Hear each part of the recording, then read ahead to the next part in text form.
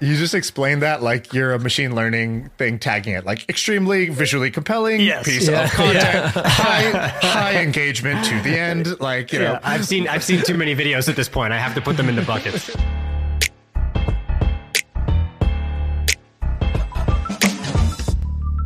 Colin and Samir, do you guys know what you're getting into? Do you know what this is at all? I thought this was a podcast about procurement. Oh, all right. Isn't this you're up to speed. Right, he's a fan. He's a super fan. I love it. Is that not what this podcast is about?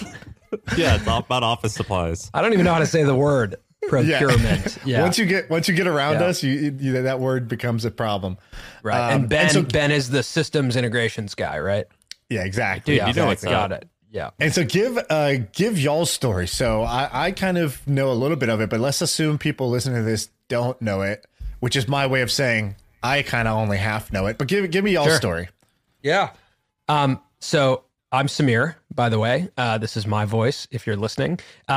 I graduated college in 2011, and I went to school to study film and digital media. And I grew up in LA, so I was like really into the film business. I wanted to be a storyteller. I wanted to find a way to, become a filmmaker. And that was a really challenging thing. You look Indian. So how did you swing this? I'm going to be a filmmaker. Well, he's good looking though too. I mean, he looks like an LA person. I know, but I'm saying the parents don't care about that.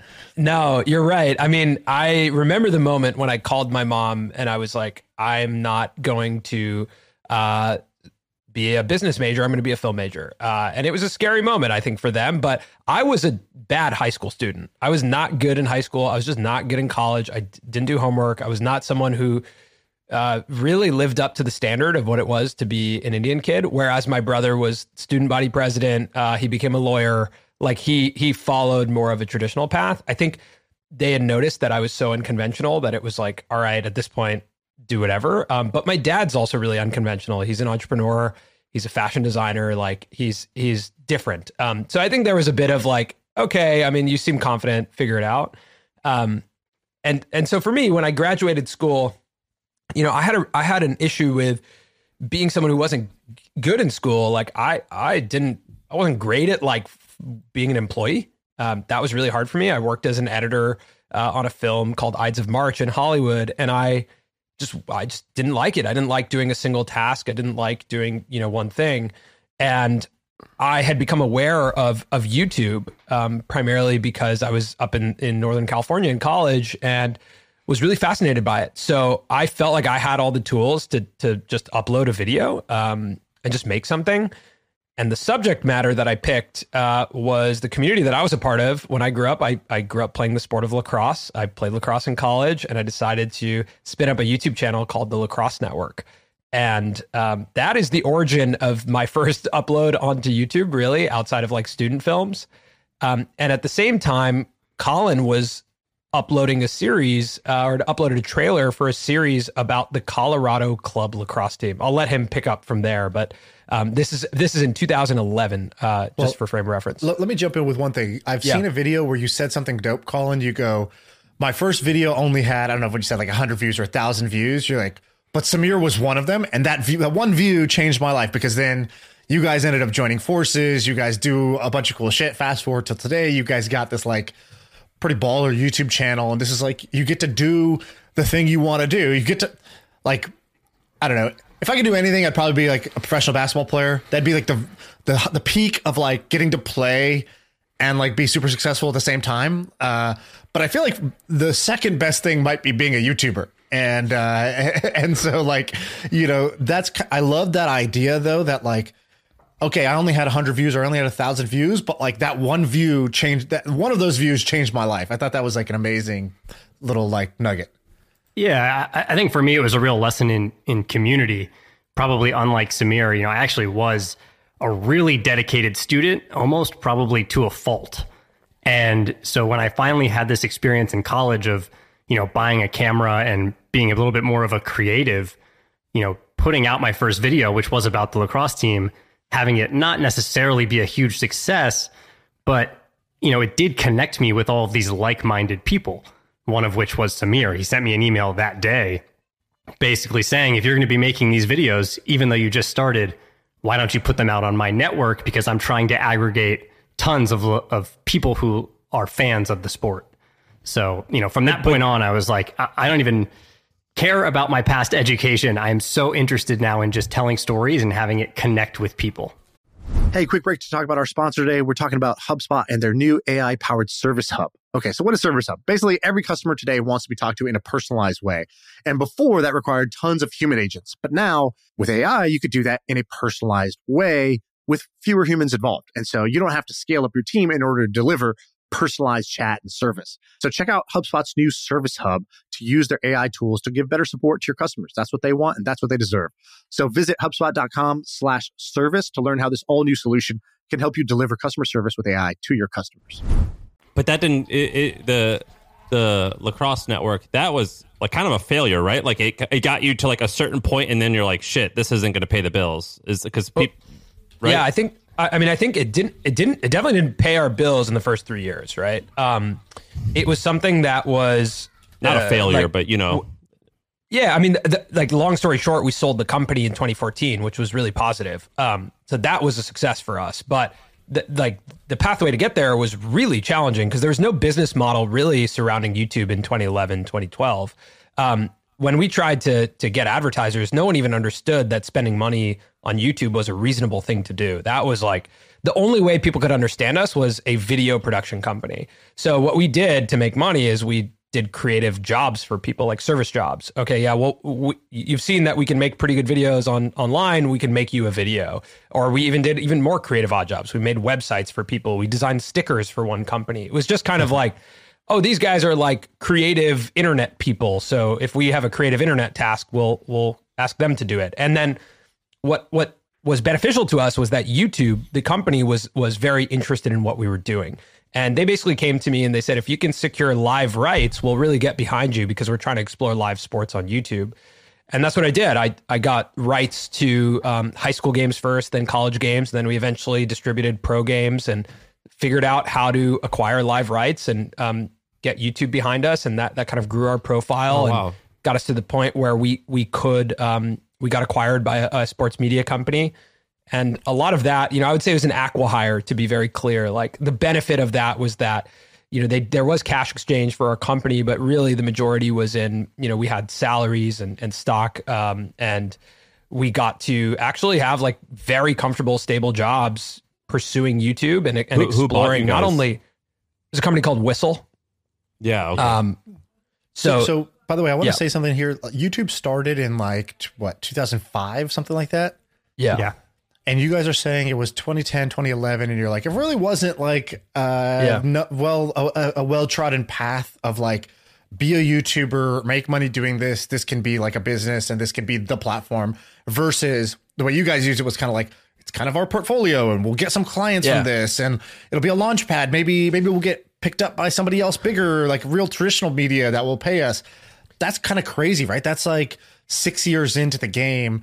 And that's why, just to make a point about, let's say crypto right now, it's like these things take a long time before they become a thing, before it's like what YouTube is today, where it's like obvious now that you could be a YouTuber, you can make a bunch of money, you could be Mr. Beast, whatever. It's still not even obvious if you ask I don't think me. It's that obvious. Yeah. I don't think it's that obvious. Well, at least there's examples. Now, there's examples. But I watch YouTube on my Apple TV, and that's TV to me. Most people only teens do that, and I'm the old guy. Most people I don't think do it like that. But I think I think it's still pretty not a thing yet.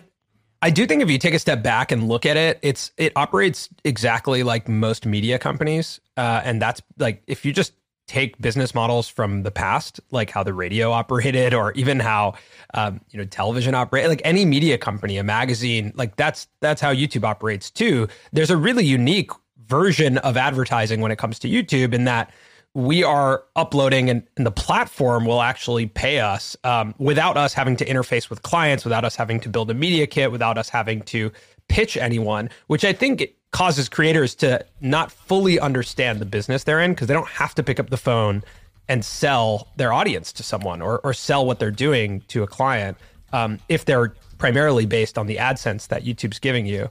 When we were first starting out, AdSense was absolutely insignificant because our audience was extremely niche. it was small and YouTube was not that developed. There were people making good money from AdSense checks on YouTube, which is, again, the money that YouTube will pay you, part of their partner program. But, that's never been that significant of a check for us because we've always been very niche. And so we've had to learn the business of media and apply that to what we're doing with YouTube. And I think, that maturity is starting to catch up right now in the space, and why a lot of creators are able to build businesses today and why there are roadmaps. And fast forward to now, you have the Lacrosse Network's no longer the focus. It's the Colin Samir show. And it's basically it's a YouTube channel. You have hundreds of thousands of subscribers.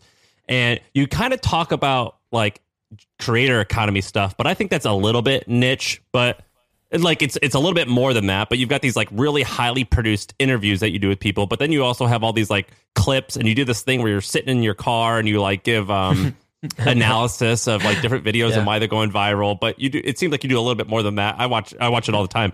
And so how big is that business at this point? Just to give the audience like a little, who don't know you, like to a little sense of how legit you are. Sure. Yeah. So as you mentioned, we're on our way to million subscribers. We have 813 as of this recording.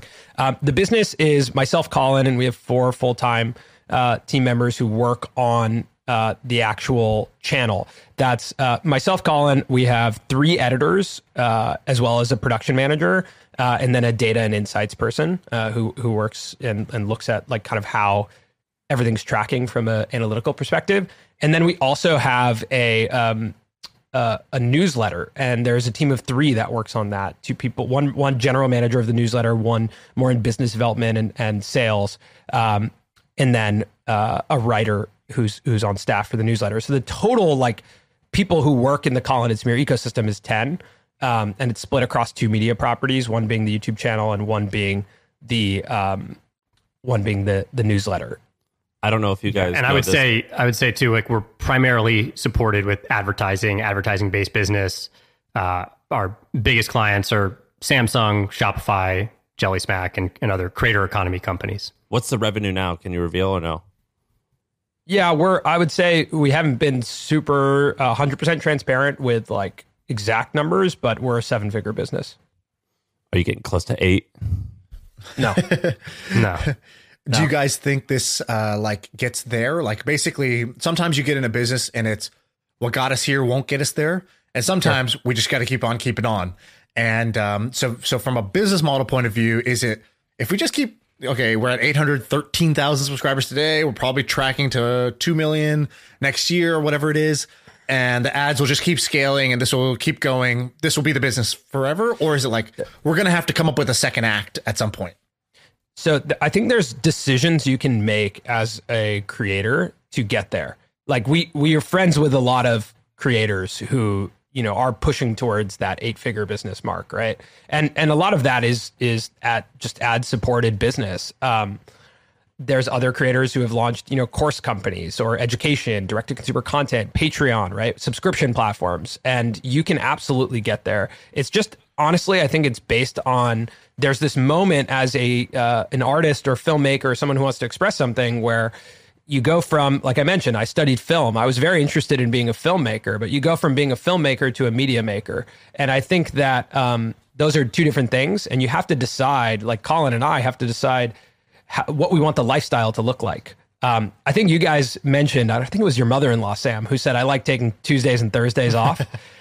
I think that's a really important thing for all creators and all entrepreneurs to look at and be like, what's enough for me? Like what I want to do. And I think Colin and I, this is like a relatively recent success that we're having with this channel. And we're trying to constantly evaluate which parts of this are really enjoyable and which parts of this start to feel like, okay, now we're just making stuff to make stuff. And I think we have to find that balance of how to scale what we're doing, but also recognize like we got into this because we wanted to make something. And I think it's okay to lean in, to be like, maybe there's part of this that's like, we just want to tell the stories that we're excited about. And yes, there's a ton of opportunity, but it might not match what the lifestyle that we eventually want. Hey, let's take a quick break to tell you about our sponsor. It is a podcast that we want you to check out. It's called D2C Pod. It's hosted by Ramon Barrios and Blaine Bolus. It is brought to you by the HubSpot Podcast Network, the audio destination for business professionals. And this is a podcast about all things direct to consumer, D2C. It's e-commerce stores. It's how you optimize your brand. And they're talking with founders, marketers, and the platform creators about all kinds of things that you need to know for D2C. You know, website conversion, paid ads, Facebook ads, consumer trends, email marketing. If you want to know the stories behind your favorite brands, this podcast is for you. They did an episode recently about scaling creator growth and influencer incentives. I thought it's pretty cool. So check it out. Listen to D2C Pod wherever you get your podcasts. Who is crushing it? So like you mentioned, some creators do X, Y, Z. Like what's his name? Ali Abdal. He's coming on the pod soon. Oh, he's great. I think he reveals his numbers where it's like, okay, my course business is going to do like $2 million this year or something like that. Yeah. Where he basically is like, become a YouTuber or some shit like that. It's like, it's a course that's around. I think he's tracking to 6 million. I think he's tracking to 6 million this year. Okay. Amazing. YouTuber Academy. Yeah. I signed up for Part-Timer YouTube Academy. So that's that's the course he does. And so that's an example of like, somebody who's crushing it in the course model. Then Sam, you've talked about the guy who does like Bring a Trailer or which one was it? The car one? Doug DeMauro. You guys know Doug DeMauro. Cars and Bids. Yeah, Cars and Bids. We bought a car from Cars and Bids for one of our episodes. Me too. Amazing. Great. And so he is a car guy with, at this point, 2 or 3 million subscribers. And he has an auction website for cars that could potentially be a 9-figure company, I actually think. And Sam, was that launched off the channel or before the channel? Oh, yeah. No, he had the channel for 5 years, maybe. Many years. I think the unique thing that we're experiencing, right? Like this is entrepreneurship. The difference is we build an audience first and then solve how to, monetize that audience through products, services, subscriptions, whatever, right? Whereas a lot of traditional entrepreneurship is build the business first and then try and find customers or audience second. And so I think that's when you look at like creators, how big this can become, it's really like how for a lot of creators who built successful audiences and niche audiences, it's like how big you want it to become. The thing that's holding back the creator space right now, I think, is operators, like really good business operators to surround creators, because to make, to make on a consistent cycle when you are the subject of your videos, it doesn't really allow you to operate as, the business admin, the operator, the person who's pushing Cars and Bids, the website and that business while you're making the content at the same time. Ask your question again, Sean. Yeah. So what are some other examples? So let's take those two. So Ali Abdal with the courses, Doug DeMauro with, has a car channel, then launches a car auction site. Who else has done something cool? What are some other cool stories of people crushing it that are like started with content, started with audience, and then have created a cool business off their YouTube channel that's impressive? Because I don't particularly follow ones closely. that like are not Mr. Beast, the ones that we all know about. Yeah. I would say an interesting one that keeps coming up is Cassie Ho. She started Blogilates, so like fitness, yoga instruction on YouTube, and now she has 2 separate product companies that are both 8-figure companies, right, Samir? Yep. Yeah, it's there's one that's like an apparel company for athleisure, and then one that's like yoga mats. And like, oh shit, I think like that is another yoga creator called Yoga with Adrian, who started teaching yoga for free on. She's so great, but her subscription platform's amazing, right? Like she's her awesome, own man. I'm a customer. Peloton, right? Yeah. Have you seen this amazing. woman, Sean? Her name's Yoga with Adrian. She's got like the girl next door look, where she's like not intimidating, but she's definitely beautiful. And she's based out of Austin, and she does yoga with her dog, and she's very calming. She's the best, man. I love yoga with Adrian. I have not seen this. There's another creator named Amanda Raish Lee, and she started creating content with bullet journals. So she was showing like how she was setting up her bullet journals, how she was organizing her days. And then she's launched a line of stationery and of journals. And that's become her primary engine of business. And like, I think those are a few specifics. I think Yes Theory, when it comes to merchandise and apparel, I think they've done an incredible job with Seek Discomfort. And building a brand that can stand alone outside of the videos. And I believe they also just went into the fulfillment business. So they not only have their own merch line, they also do the printing, the warehouse, and the pick pack for other creators too, right? That's right. I think it's really smart when creators start businesses like that where they say, okay, if we're going to solve all these problems independently and not go with a partner, then, we can work with other creators to do the same. What do you think people should be doing that you don't see? So I have a couple ideas. If you don't have one, I'll throw a couple at you. You could tell me if they're why people are not doing them. Maybe they're bad ideas. But okay. What do you think creators should be doing that they haven't yet gone into that realm yet? It's not common. So I actually have a perspective that I think I'm curious why we haven't seen creators band together, especially like let's imagine the e-commerce space. Like, why have we not seen 10 creators come together and launch an e-commerce retail store? Like that to me, where they can bring a ton of traffic to it and pair together, and all their audiences are maybe on one brand. Yep. I think that's exactly what I was going to say. Like a Disney store, Discovery store type of thing. 100%, or even like one singular brand. It's happening with this brand called Cloak in like kind of the gaming world, but like, why not just if every creator had a piece of this one apparel brand? Like, couldn't you make the next big apparel brand, or could you make the next Urban Outfitters if Emma Chamberlain plus 5 creators came together and made a retail store? Right. I feel like specifically in beauty and fashion and cosmetics, like there's such an opportunity to band together and have one brand, because there are so many like standalone cosmetic brands for a singular creator. But it can really happen in any, like in gaming. This was I always thought this should happen in gaming. So my company got acquired by Twitch. So when I was there, I was looking at like, okay, what are these creators doing? One brand that stood out was there's a brand called G Fuel. I don't know if you guys have heard of it. It's very like gaming niche, but like basically, Sam, I don't know if you've heard of this. It's like I don't know it's like a Red Bull. It's sort of like an energy drink, but a G Fuel as in gamer fuel. So it's like, oh, this will be, give you energy, help you stay focused when you're at those long gaming sessions or whatever. What was in it? And I don't know, it looks like a Gatorade. Who knows what's in it? Like, and the guy who started it, he's like this absolute like 50-year-old bro. Like he's like 55 and just like jacked to the gills. And you're like, oh wow, this is like, I don't know what's happening in this company, but I don't want to drink this. But like what would happen is they were like, oh dude, these Twitch stars have influence, but the traditional brands aren't going to them. They're going to Instagram and YouTubers first. So he went to them and he was like, hey, I'll make a flavor for Dr. Disrespect. I'll make a flavor for Ninja. I'll make a flavor for each one of these. And you'll have your own shaker that you'll like kind of promote that has like your brand on it. And like he had these, like he got like 9 of them to be like the sponsored athletes basically. And they grew pretty big. I don't know what they were doing exactly. If I remember correctly, it was definitely over 20 million. It might be over 50 million in sales that they were doing just off of like kind of this one real niche channel.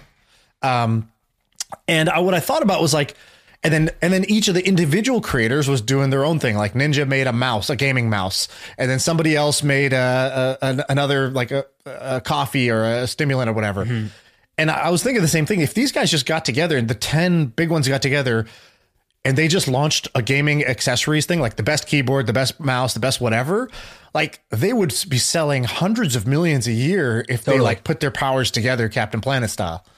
I think that goes back to like the lack of operators in the space right now. And I think it's starting to catch up, but I do think that, there's a lot of short-term revenue to be had. And that's really exciting. And there's a lot of, there's like quick cash to be made in our space that I think now it's probably just happening where you're starting to look at these longer term. And there, like you said, there's more roadmaps, of course, Mr. Beast is, in my opinion, singular. Like he's not, there's not going to be more, of him, but you can look at some of the stuff he's doing with, Feastables is interesting, or even Logan Paul, and they made Prime instead of partnering. Like that's interesting, and they how's that partnered going together. I'm not positive. From what they say, it's going well. So that's I think that's all we know. I'm not positive. I will say it tastes great. We bought it here, and it's like a fantastic drink, but I have absolutely no idea how the business is going. I would say, too, it seems like he's following the Beats by Dre trajectory of making sure to get it in the hands of celebrities and famous people with his podcast. Anytime he has someone on, they have Prime in their hand or they try it and they like Seems it. like a good strategy. Yeah. When you guys got to, how long did it take to get to 800,000? I think at least 4 years, right, Cole? At least 4 or 5 years. I mean, probably 4 years to get to 200, and then 1 year from 200 to 800. Yeah. So let's take this journey. One second, Sam. I got a question on this. So if we strip away hard work and talent, because let's say those are like core ingredients that you guys have, But like every journey has like inflection points, like something where something just broke your way, or you realized something before others did, or like the one thing went viral and that kind of helped step you up to another level. Because like if I go to the channel today, I see the top thing is like a video with interview with Mr. Beast has 10 million views, right? And I'm like, how the hell did they get Mr. Beast? Like that's a big pull. Yeah, that was a great interview. So what were the things that were like, besides hard work and consistency and talent, what made you guys grow and what made it work? How do you get to 1 million subscribers and Mr. Beast doing an interview with you guys? My first answer is time and market. I think like we've been in this market for 10 years, and that has introduced us to a lot of people that have created opportunity for us as we started to grow, right? Like Jimmy shot us a message. Jimmy is Mr. Beast. He shot us a message when we made a video a couple of years ago, and he was like, that was a cool video. And we struck up a relationship, and we started talking about YouTube because we were both really into it, and authentically into it. And that created a situation that, you know, when we got to a point where we had an interview show or a talk show, we had a relationship with him such that we could fly out, get access in North Carolina to his new facility. And like, he was excited to be on our platform, and we had that relationship. And I think even when I think about an inflection point for our business prior to that was when we, you know, really weren't catching that much traction from a sponsorship perspective, but we had made some connections to the point that, you know, Samsung was looking for creators to partner with on like year-long ambassadorship deals. And our names were up there because of the relationships we had created in the market. So I would say the fact that we just stuck in it for 10 years has introduced us to people that created opportunity. As I would say, we are late learners, and we've like figuring out YouTube took a really long time for us. But as we figured it out, we were in a position where we had enough relationship that, you know, our first couple interviews are like Marquez Brownlee, Mr. Beast. Like we were able to have these creators on who we had developed relationships with prior that now fit into a format that we had landed on. And collaboration on YouTube is like, that's how you grow.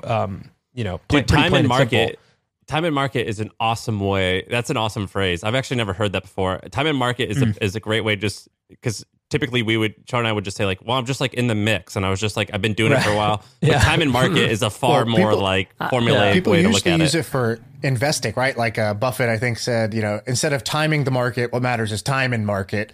And it sounds pretty similar for what you guys are talking about.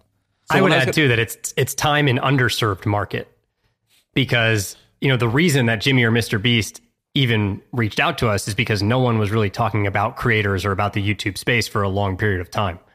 And we continued to talk about it while no one really was giving it the time of day. So I feel like it's not that we were just in the market, it's that we picked an underserved community. And so we happened to be that place where creators could turn. That's in crypto, that's happening right now. Like I created this crypto media company not long ago called The Milk Road, and it's doing really well, but we're so new and crypto's now cool. So you don't get credit for being there when it's cool. There's a guy, there's a show called Up Only that's on YouTube that's started by this guy, Kobe, and Leisure or whatever. And they've been doing it for a long time, back when like there wasn't a lot of heat in crypto. They were still just every week going on and just talking about whatever, shooting the shit, talking about crypto. And so now when famous people want to go hit the circuit, they're like, well, we got to go there because they have the respect of people because they were hanging out here before the tourists arrived, you know, and you can't beat that. No, I agree with that. I think like, you know, we watched the people go from being not interested in what we were doing on YouTube to extremely interested. And then a lot of those people who are interested in the creator economy, I think shifted over to Web3. And so like, I think you like time and market when you're just like, actually like this is the career we've chosen. Like we're going to be in this, we enjoy this. This is what we want to do. This is what brings us fulfillment. Then, you know, wherever this goes, the ups and downs of it, we're just here. Right. And so like, I think that is an important thing as you're going on your entrepreneurial journey. So right now, Sean and I have a really like our podcast is doing great. We're like a podcast that sometimes it's posted on YouTube and so podcast numbers are first, but we've each toyed around the idea of like maybe we should give this YouTube thing a try. Like maybe like separately, like in our own, like our, like, you know, like we'll pick a niche and go at it. And I've thought about it, but I'm like, you know, I'm not ready to go. Whenever I'm going to do it, I'm going to go all in on it and like maybe hire someone to help me do it. Can you give me and Sean some advice on like, look, here's like here's like the table stakes in order to get to 100 or 200,000 subscribers inside 6 or 12 months. Here's like the absolute minimum. And keep in mind, like, assume that budget, this isn't for most people, assume that budget is no big deal. Like, we're willing to spend money. Yeah. So here's something that I think is really important is like you're creating a video podcast. So in your mind, the thought is there's not much marginal cost in posting this video to YouTube. We're producing a video and audio right now. There is not marginal production cost. There is marginal distribution cost. You're going to have to spend time thinking about how to distribute this show on YouTube and how that differs from audio. Think beyond. So think if it's like Sean does, I do something on fitness or anything. Got it. And Sean has YouTuber. Well, sure. And Sean has one on anything, building houses. I don't know. Yeah, I think like you do need to go all in. You need to understand the audience that you're serving. And most importantly, you need to understand packaging and what works on YouTube from a search perspective and what works on YouTube from a click-through rate perspective. All of YouTube is click-through rates and then retention, right? Tell me what did you works. Get some? Yeah, what works? No, I mean, like you're saying you're saying understand. What are like what are you getting at? What's the niche that you would want to tackle? Entrepreneurship? Let's say I'm just gonna make. Let's say I bought a bunch of. I'm buying Airbnbs. Let's just use that for an example. Short-term rentals. Buying Airbnbs. Short-term rentals. Yeah, so I think like you would want to go long from a packaging perspective on basically how to make money through Airbnb rentals, right? So maybe you would create a series that's like $0 to $1 million in revenue on Airbnb rentals, episode 1, right? And it's and I wouldn't title it like that, but like, Call, I don't know if you have ideas on titles, but I think brainstorming titles would be our first step from an audience perspective, because you're trying to transform people to understand how they can do the same thing, correct? Yes. That would be my assumption. Yeah. So Call, I guess let's spitball back and forth titles on something like that. Well, even that first thing you said, that's like a story frame, right? Like 0 to $1 million in rental income. 30 so days, you set the stakes already. Like, I'm a man on this mission, which I think is not what most people would just naturally think to do. But for you guys, it's like, well, if you have a mission, people are going to want to see if you can do it or not and how to do it. They might want that too. Yeah, I think for that example too, people are doing that, and that's not a problem. That actually can be to your advantage. A lot of times we tell creators, if there's something you want to talk about, search it into YouTube, sort by most viewed, and see what are the videos that are getting 1 million views. There are definitely videos about, the business of Airbnbs, buying Airbnbs that have over 1 million views. So I think that's a good place to start in your journey, is like, what's currently working, and then what are those videos about? Like, I think the key for you would be, how can I actually make sure that when I get this title thumbnail that's pretty sensational about making a certain amount of money or converting some house or something like that, how can my video actually meet the expectation of the person who clicks? That it's not maybe you just sitting down talking about it retroactively, but, maybe it is a video that took you 2 months to make or 3 months. Who knows, but it's got to match that expectation and be actually impressive. I think probably packaging it around like, I made $1 million on Airbnb in 30, let's cut the stakes to 30 days. And basically over the next 30 days, you're going to track how you went from not making any money on Airbnb to even like, how do you make money on Airbnb? So I think that's the packaging you'd have to fall into, and then you'd have to meet that expectation. Like, you'd actually have to do that. And then I would think about like, where are people currently getting Airbnb education outside of YouTube? Are there places that are actually really popular where those communities already hang out, where if you made your video, you could seed it to them, or it would be a success if they started talking about it and sharing it organically? What would your think early about team where be? on the internet do they exist? What would your early team be? Would you have just an editor, someone filming you? Would you have a thumbnail maker? What would your skeleton bare bones team be? For you, I think if you said that like money's no option, right? That's not really just for the sake of argument, yes. Yeah, I would hire a thumbnail designer who is part YouTube strategist. Most thumbnail designers have a lot of YouTube strategy in them as well, because they're so linked. So yeah, I would recommend trying to find someone who really deeply understands packaging, and has seen things that work. I'm going to read some titles and maybe you guys can guess the viewership in this exact category. How to make your first million on Airbnb. I would think that's over 1 million. Good. Yeah. 900 views. 900? Yep. You can make $1 million per year on Airbnb in 2022 with the U in all caps. Oh, I hate that probably has views. But I'm gonna say low. I'm gonna hope and pray it's low. Is it low? 18,000. Okay. How much What's that money my considered, low or Airbnb? medium?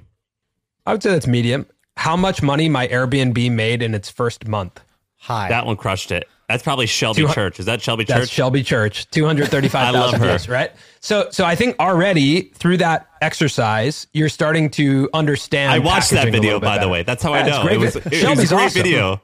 I love her. Do you know who Shelby is, Sean? No. She's Dude, been you on gotta our get show. with it. She's great. Yeah, she's amazing. Shelby Church is amazing. But I think like that's where do that exercise in packaging. Like just go through all those, and then the ones that are not working, upgrade the titles yourself. Be like, what was wrong with that title? What was wrong with that framing? Did that not match the expectation? And then for Shelby, like, what was right about that? That framing is really great. How much money my Airbnb made in its first month? Great framing. Me and Sean talked to this woman named Rebecca. Sean, what was her last name? Rebecca Z. She's got Zamarolo or something like that. She's got like across all of her things, maybe 10 or 15 million subscribers. She makes content for like 12-year-olds. Not like little kids, but 10 and 12-year-olds where it's like plays and stuff. And I was asking her, I was like, man, she was like, yeah, like we got to like 1 million subscribers pretty quickly. I think like within a year or 2 years. And I was like, that's amazing. How'd you what was the thing? And she was explaining it to me. And I was like, okay, so basically what you're telling me is that you just like quit your job and like you just made this like your 9 to 5 and you just focused on it. And she was like, yeah, like no one else treated this like a job. And this was like, I'm at the office at 9. I'm working until 6, 7, 8, 9, 10 sometimes, but I'm showing up every single day and I'm just like, I'm working. And versus most people, they're just kind of like dicking around. It's like, oh, I'll get to it when I get to it. Yeah, and I think studying as well, like really being a student of the platform, like that took 5 minutes to look at some of the top performing in that category and dissect what you thought was good, bad, what worked, what didn't work. I think you have to do that first. It's like market research. I can't find this client info. Have you heard of HubSpot? HubSpot is a CRM platform, so it shares its data across every application. Every team can stay aligned. No out-of-sync spreadsheets or dueling databases. HubSpot. Grow better. Is there a good tool that shows you search volumes on YouTube? So you could do this with Google search. You can figure out how many people are searching for these keywords. Can you do that within YouTube? Mm-hmm. Yeah, there's a tool called vidIQ that you can use. There's we do it on Google a lot because again, like Google and YouTube are obviously connected, right? So it's what do you mean on Google? People are searching it like Google Trends, keyword tracker, Google Search Trends. Google Trends. That's all you use. Yeah, we'll use Google Trends to track like, okay, is this keyword better than this keyword, or are people searching this more than this? But on YouTube specifically, we do use vidIQ sometimes. It'll tell you like how competitive maybe that keyword is. Is there a lot of search traffic on YouTube for that? And it'll also show you the top videos for that keyword. So if you go into vidIQ and you type in Airbnb, you're going to start to see like, okay, what are the trending videos in this category? What's working? What's not working? What are the thumbnails that are working? And do you guys like vidIQ is a great example of as you guys try to be successful on YouTube, you're like, this is so, I wish it was easier to do this type of research and not just see what's popular, but how competitive it is and just quickly show me the top videos in that thing, right? So vidIQ becomes this piece of software that you guys might pay for, is useful to you guys. What are some tools or things you guys wish existed? I know this is a little bit of a hard question, but like there's, I don't know, hundreds of thousands of entrepreneurs who listen to this that will like hear that and be like, oh, I could build that. I could build something like that, where you guys aren't going to have the time to build it necessarily. But what are some opportunities you see that could serve YouTube creators?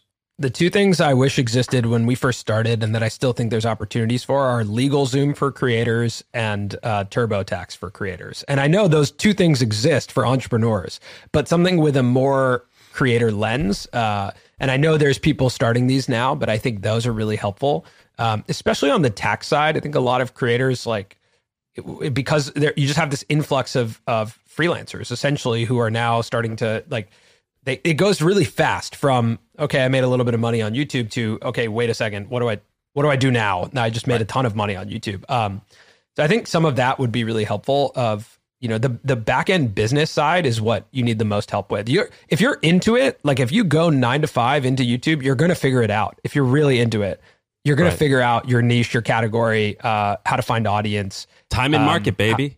Time and market. Like you're going to figure it out. You might have to hedge your bets and have another job while you figure it out or have another source of income. But if you're really into it, you're going to figure it out. It's the back end of, the younger, like being 21 and all of a sudden figuring it out really quickly and then being like, what do I do now? So I think some of that business ops, that business admin stuff would be really helpful to help with creators to make sure things are like clean and growing right. You were talking about like partnering or like what you were saying was about operators. Creators need more operators. And in my head, I'm like, oh, that's cool. You just like someone like me who knows how to operate a business. I just partner with someone like you who's like famous and we do like a 50-50 split and I build the business and you just keep getting famous. And I agree that that's a great business. But in that example, as well as the example in your guys' partnership, and as well as just like a normal person who just wants to bail, what happens if one of you guys dies or you get in a fight or you want to quit? Is your business just going to die? Are you going to be done? Do you think about this? I know Jenna Marbles, I think, is huge on YouTube. I'm pretty sure she just bounced. Like she just said, I'm out. Same with Casey Neistat. He goes, I don't feel like making videos. So does your money just go away? I think creators are a lot like athletes. Like I think the term creators and athletes are kind of like you can think of them in similar ways. So it's kind of like if we stop playing, like, your income from playing is gone. I think it's about figuring out the businesses that can support you outside of creating videos. Because the reality is like, you can't sell Colin and Samir and expect someone else to operate it. If one of us is gone, this version of Colin and Samir is done. That's the reality. But the things we build, like it's a lot of why we built a newsletter. Because like we were like, okay, that follows a similar value prop. It's similar in creating content. I'd say Sam, like inspired by a lot of what you did. And, like, hey, we're educating people about this space. We think we can do it in this way. We can hire writers. We can scale our voice and our thoughts. And if we're gone, that thing can operate. It's not called the Colin and Samir newsletter. Right. It's called the Published Press for a reason. With that goal in mind, that it truly can scale beyond us. But what we do is unscalable beyond us, and I think we're okay with that. So I think if we were to separate in that hypothetical, something were to happen, I would hope that, like, let's say I'm no longer around. I think Samir could continue the interview show that we're currently doing and serve the brand partners that we have if he wanted to do that.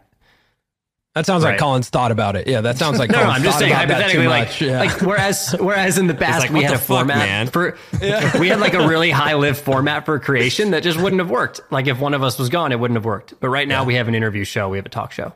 Yeah.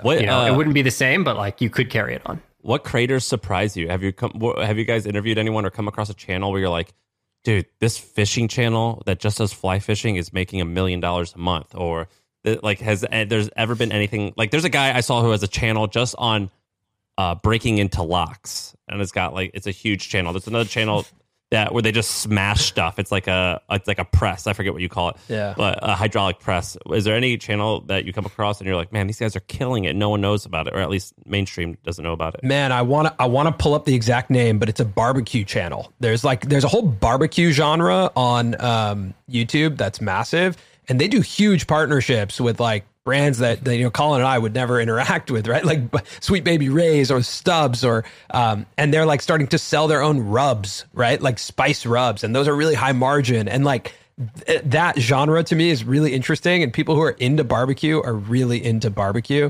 So I love that genre. I think that's they're very good businesses there when it comes to selling spice rubs and barbecue accessories, I guess. I'm always amazed by channels like the Slow-Mo Guys, where there's literally no need for language. It's just the visual of something happening in slow motion.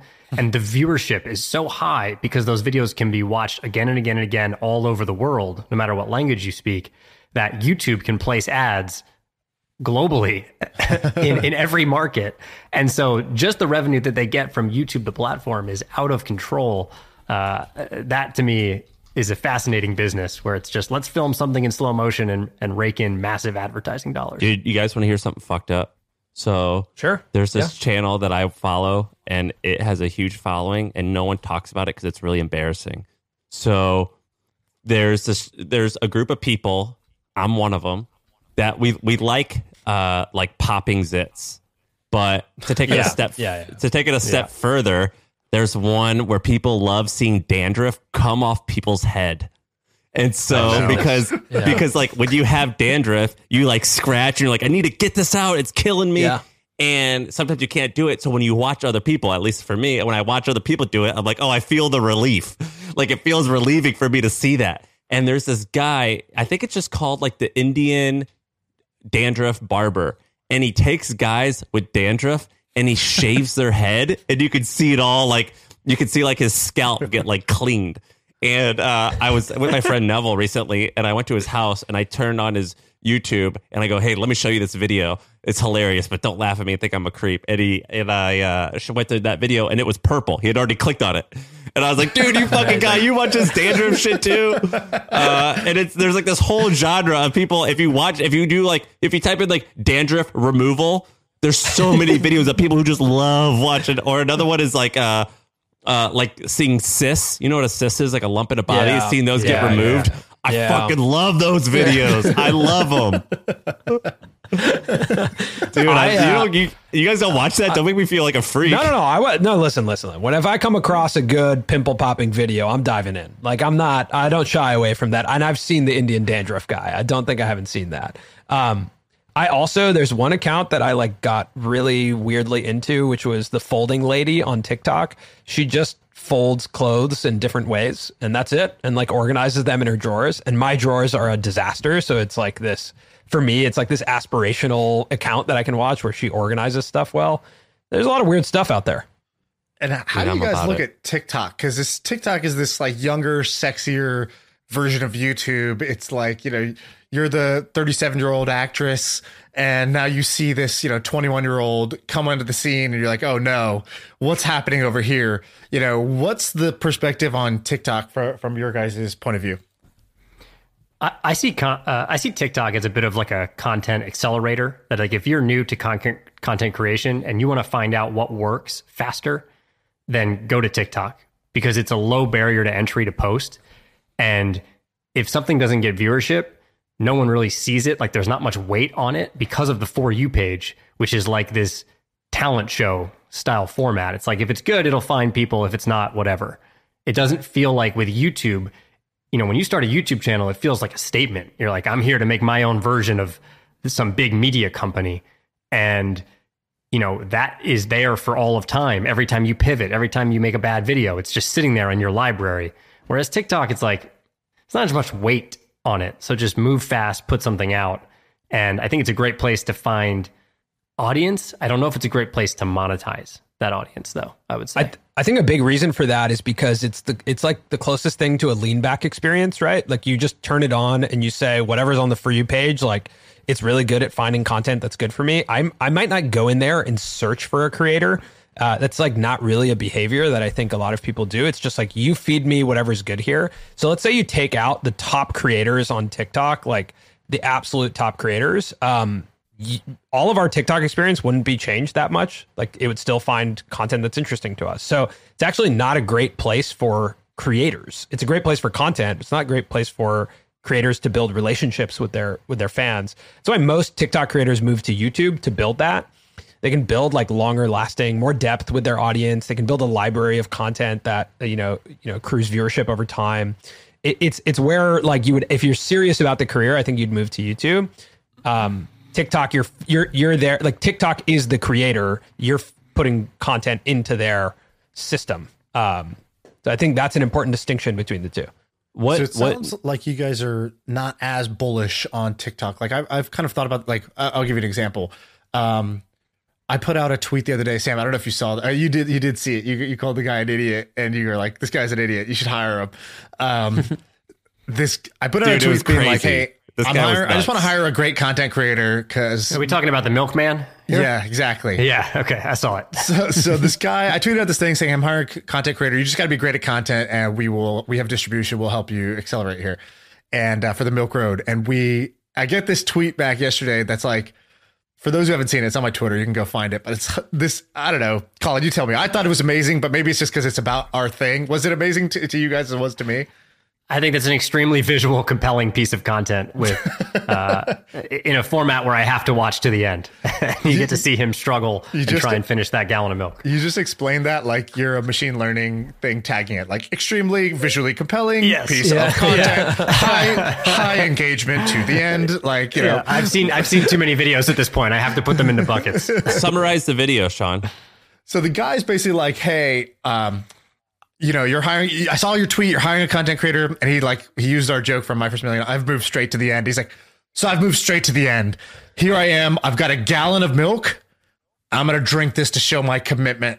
I don't even know what his premise was, but he's basically going to chug a gallon of milk in order to show how bad he wants this job. And he made a funny TikTok out of it with the editing. And he's like asking people, hey, can you hold this camera? I need to drink this milk. He's like in a car mechanics place. They're like, no, can you? So he puts it on the ground and he just takes off his shirt and he just starts chugging this milk and it's just awful. And then he's like, has little cuts in between where he's like, why couldn't they have called it the juice road? Because he's like, you know, having to drink milk and like, you know, just little funny bits like that. And he finishes it, he celebrates, he pours the milk all over his head at the end and he's like, whatever, he sends it over. So I hired him. So I tweeted out, I was like, this is amazing. You're hired. I just talked to him on the phone before this. And he's like, all right, like, what's the game plan? And I was like, well, I think the first thing we got to do is we got to pick the channel we want to be on, because I think the platform will dictate what content works on that platform. And so like I have a buddy, Steve Bartlett, who says this, which is like, you need to hack the algorithm. Like you need to understand what the algorithm wants. And then you have to be able to serve it to them if you want to grow like faster than normal. And so we were debating, like, should we start on YouTube or should we start on TikTok? And in my head, I'm like, I use both. I love both products, but TikTok does definitely feel like I don't know. It just feels like the growing wave compared to where YouTube is. And so I'm like, I guess if you're starting fresh, you would just start on the platform that's like more of a growing wave and like try to make it happen over there. Though. But that was the downside is even if we get viral growth from it, like, those people may never see us or hear from us again because it's just the way that TikTok works. So that's why I was like, I don't know. I'm not sure about this bet here. Which one should we go for? Your guys' perspective sounds like it'd lean more towards YouTube. Is that right? Well, how much? I would say the opposite. Yeah, I would say the opposite. Go ahead, Cole. Yeah, I was going to say, I don't think you have to pick and choose necessarily, because let's say you're going to commit to short form vertical content, which obviously you would put on TikTok. Right. Shorts. You could post that. Yes, you could post the same thing on YouTube Shorts, as well as on Reels maybe, and like, you know, keep that up for a certain amount of time and see what takes off. Because you may find yourself in a situation where YouTube Shorts takes off and all of a sudden people are subscribing to your YouTube channel for Shorts. And then if you wanted to transition to a long form video, you have a home for it. And that's a place where you could build a deeper connection. On TikTok, you don't really have that option right now. A long form YouTube video, I would say, like, that's the highest barrier to entry when it comes to content. So I think short form vertical is the lowest, is a lower barrier to entry, not the lowest. Like a tweet is probably the lowest barrier to entry. But like that is, you want to take more shots to figure out your format, your style. It might take 100 videos to be like, actually, that's our format. That one works. Or maybe you figured it out and this guy's just got to chug milk every day until you guys, you know, get enough users. But like, I think that's what it is. It's format development, and you need a lot of shots on goal to Can I tell you my first assignment I gave him? Yeah, sure. I was like, all right, here's the first thing. Man on the street style interview, you know, where you go, like, you've seen this on late night shows where you go and you just stop somebody in Times Square. You're like, hey, Bo, do you know about this? And then they give you some goofy answer. You cut them together. I said, go outside of a strip club and ask strippers if we're in a recession. And like, ask strippers how the economy is going. And basically that's what he's going to do. He's going to go man on the street style outside of a strip club. And then when the strippers come out, he's going to ask them, how's the economy doing? Because they are the front lines. They feel it first. You know, they see what, you know, is the cash flowing from all the drunk hedge fund guys. Yeah. They get all the scoop, and they see the tips, how they're changing cash, you know, in real time. So that's going to be the first piece of content. Sure. Yeah. I mean, I think that can work. I think that's a very specific audience, and it'll work for that audience, right? So yeah, dude, what happened? So the point I was going to make a point where our podcast gets 1 or 2 million podcast downloads a month, and compared to like a website that gets 10 million, I'm like, I think we have we don't have a bigger, but we have a far more loyal following because people listen to us for an hour at a time. With YouTube, they watch you for 10, 20, 30 minutes at a time. And I was going to say, I would have thought that you guys had 1 or 2 million-ish downloads a month, views a month. I'm looking at your stats on Social Blade. You were at like 1 million a month every month, 800, 400, 500. And then all of a sudden you got to like 27, 28, 42 million a month. What the hell happened? Is that from Shorts? That's a lot from Shorts, but Shorts propelled the other content. Like, basically, the way we view Shorts, like, a lot of people had a lot of problem with, like, oh, you can't monetize Shorts. And I was like, but if I told you as any business that I had a way that was lower lift to get you in front of way more people, to get your brand exposure to millions of people, wouldn't you take it? And that's what we did. Like, right when Shorts kind of emerged, we were like, okay, we can make a short in a day. Whereas it takes us a week to 2 weeks to make a full long form YouTube video. We can make a short in a day. And so let's just try it. And as we started to try it, like, we had shorts that pushed 10 million views, 20 million views, 7 million views, 8 million views. And those people were subscribing. And then there was concern, like, are those people going to watch the other content? But because the shorts were, directly connected to the longer form content, we were just aggregating more people who then watched our library of content. So it worked for us. And that has fluctuated too. I think we're back to, like, right now, I think we're in like the 9-10 million views a month range on the channel. And shorts are not like as big of a factor. We're not putting out as many shorts, but a lot more people are watching our library now. And that is what YouTube is. Like, you're building a library of content that, our Mr. Beast interview, for example, you mentioned it, it's pushing 11 million views right now, but in the first month it did 1 million views. So, you look at now, it'll be a year in September, it'll probably have 12, 13 million views. And so it's about this library, building a piece of content that can be viewed over the next year or 2 years, 5 years. And when you do that, it does have, this compounding effect, especially when shorts are added to the equation as an accelerant. We had a short go viral recently, and it's Sean explaining who one of the Ball brothers is, and I don't pay attention to any of that any sports. Sure. And I just randomly clicked on the comments, and they're all like, "These fucking guys are idiots!" Like, he doesn't know anything about Lamar Ball. I forget who it is, Sean, but it's the dad, Lamar Ball. Yeah. And you're like explaining this, and people are just ripping us on the short comments, or maybe I think it's how you went viral, really. Yeah. Like, whenever any of our videos hit that mass scale, that's when the comments sort of turn, and it's kind of a good sign in a way. It's just what happens. Yeah, there's one. So we did this clip contest for the podcast. So we're like, hey, we'll take any of our content. You own a channel, so you make your own TikTok channel, your own Shorts channel, and cut these clips. And basically, we just want our clips out there. So we're kind of doing it different than most, where you guys want to build your specific channels. We're like, you can call your thing My First Million Clips or whatever, and go ham with the content. You own that. We just want distribution. And we give out a prize for whoever like does the best job each month of cutting it. And people have like, so the first winner, they had a few million views on their like TikTok channel or whatever. And we paid them the $5,000, prize for our thing, but they've actually turned that into a business for other podcasts. And that business will do like $1 million in revenue this year as like a, pretty young kid. Then with this one, just yesterday, somebody said, oh, here's the clip that's gotten 1.2 million views. And it's this clip from an interview we did with this guy, Neil Patel. And he's talking about how he spends like 180 grand a month. That's his like monthly lifestyle burn rate. And the title of it is like Billionaire explains how he spends 180 grand a month. And like, the guy's not a billionaire, but like, doesn't matter. Like the kid who's running this channel is probably like, fuck it, that's going to do better. Then the top comments are like, oh, like that's Neil Patel. He's not a billionaire. And then like, this guy's like egging it on. He's like, question mark. And this is his only response, instead of being like, oh yeah, sorry, that's a mistake. Sure. And then somebody else says, who is this guy? And he writes, the founder of Google, ? And then there's 100 comments being like, that's not the founder of Google. And I was who is this genius that's hacking the engagement by putting dumb comments as the creator just to get people riled up so that this, the algorithm sees that this video has a ton of engagement in it. I mean, we've played around with that a bit. That's definitely something that creators do. We've misspelled words sometimes in our subtitles. We've we had a short where we interviewed the chief business officer of YouTube, Robert Kinsel, and the short begins like we interviewed the head of business at YouTube. And we said we interviewed the head of YouTube at business, and just kept moving on. And like people rewatched it so many times to be like, wait, what did they say?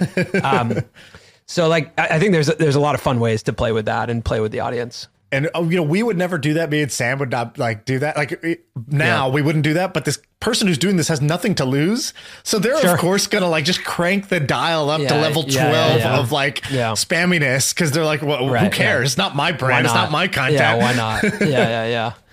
I think like your Drake steak short, like that piece. There's definitely a short there, right? Like that was really fascinating. You could tell that in a really concise, like one clip bit. Like that was really interesting that you guys, what you guys talked about. And I think like that was one of your better thumbnails too, I would say, that came across my recommended. Like, but the challenge there is that your timestamp at 100 or an hour 24, I think like anyone's expectation might be like, wait, is that an hour 24 on Drake and steak?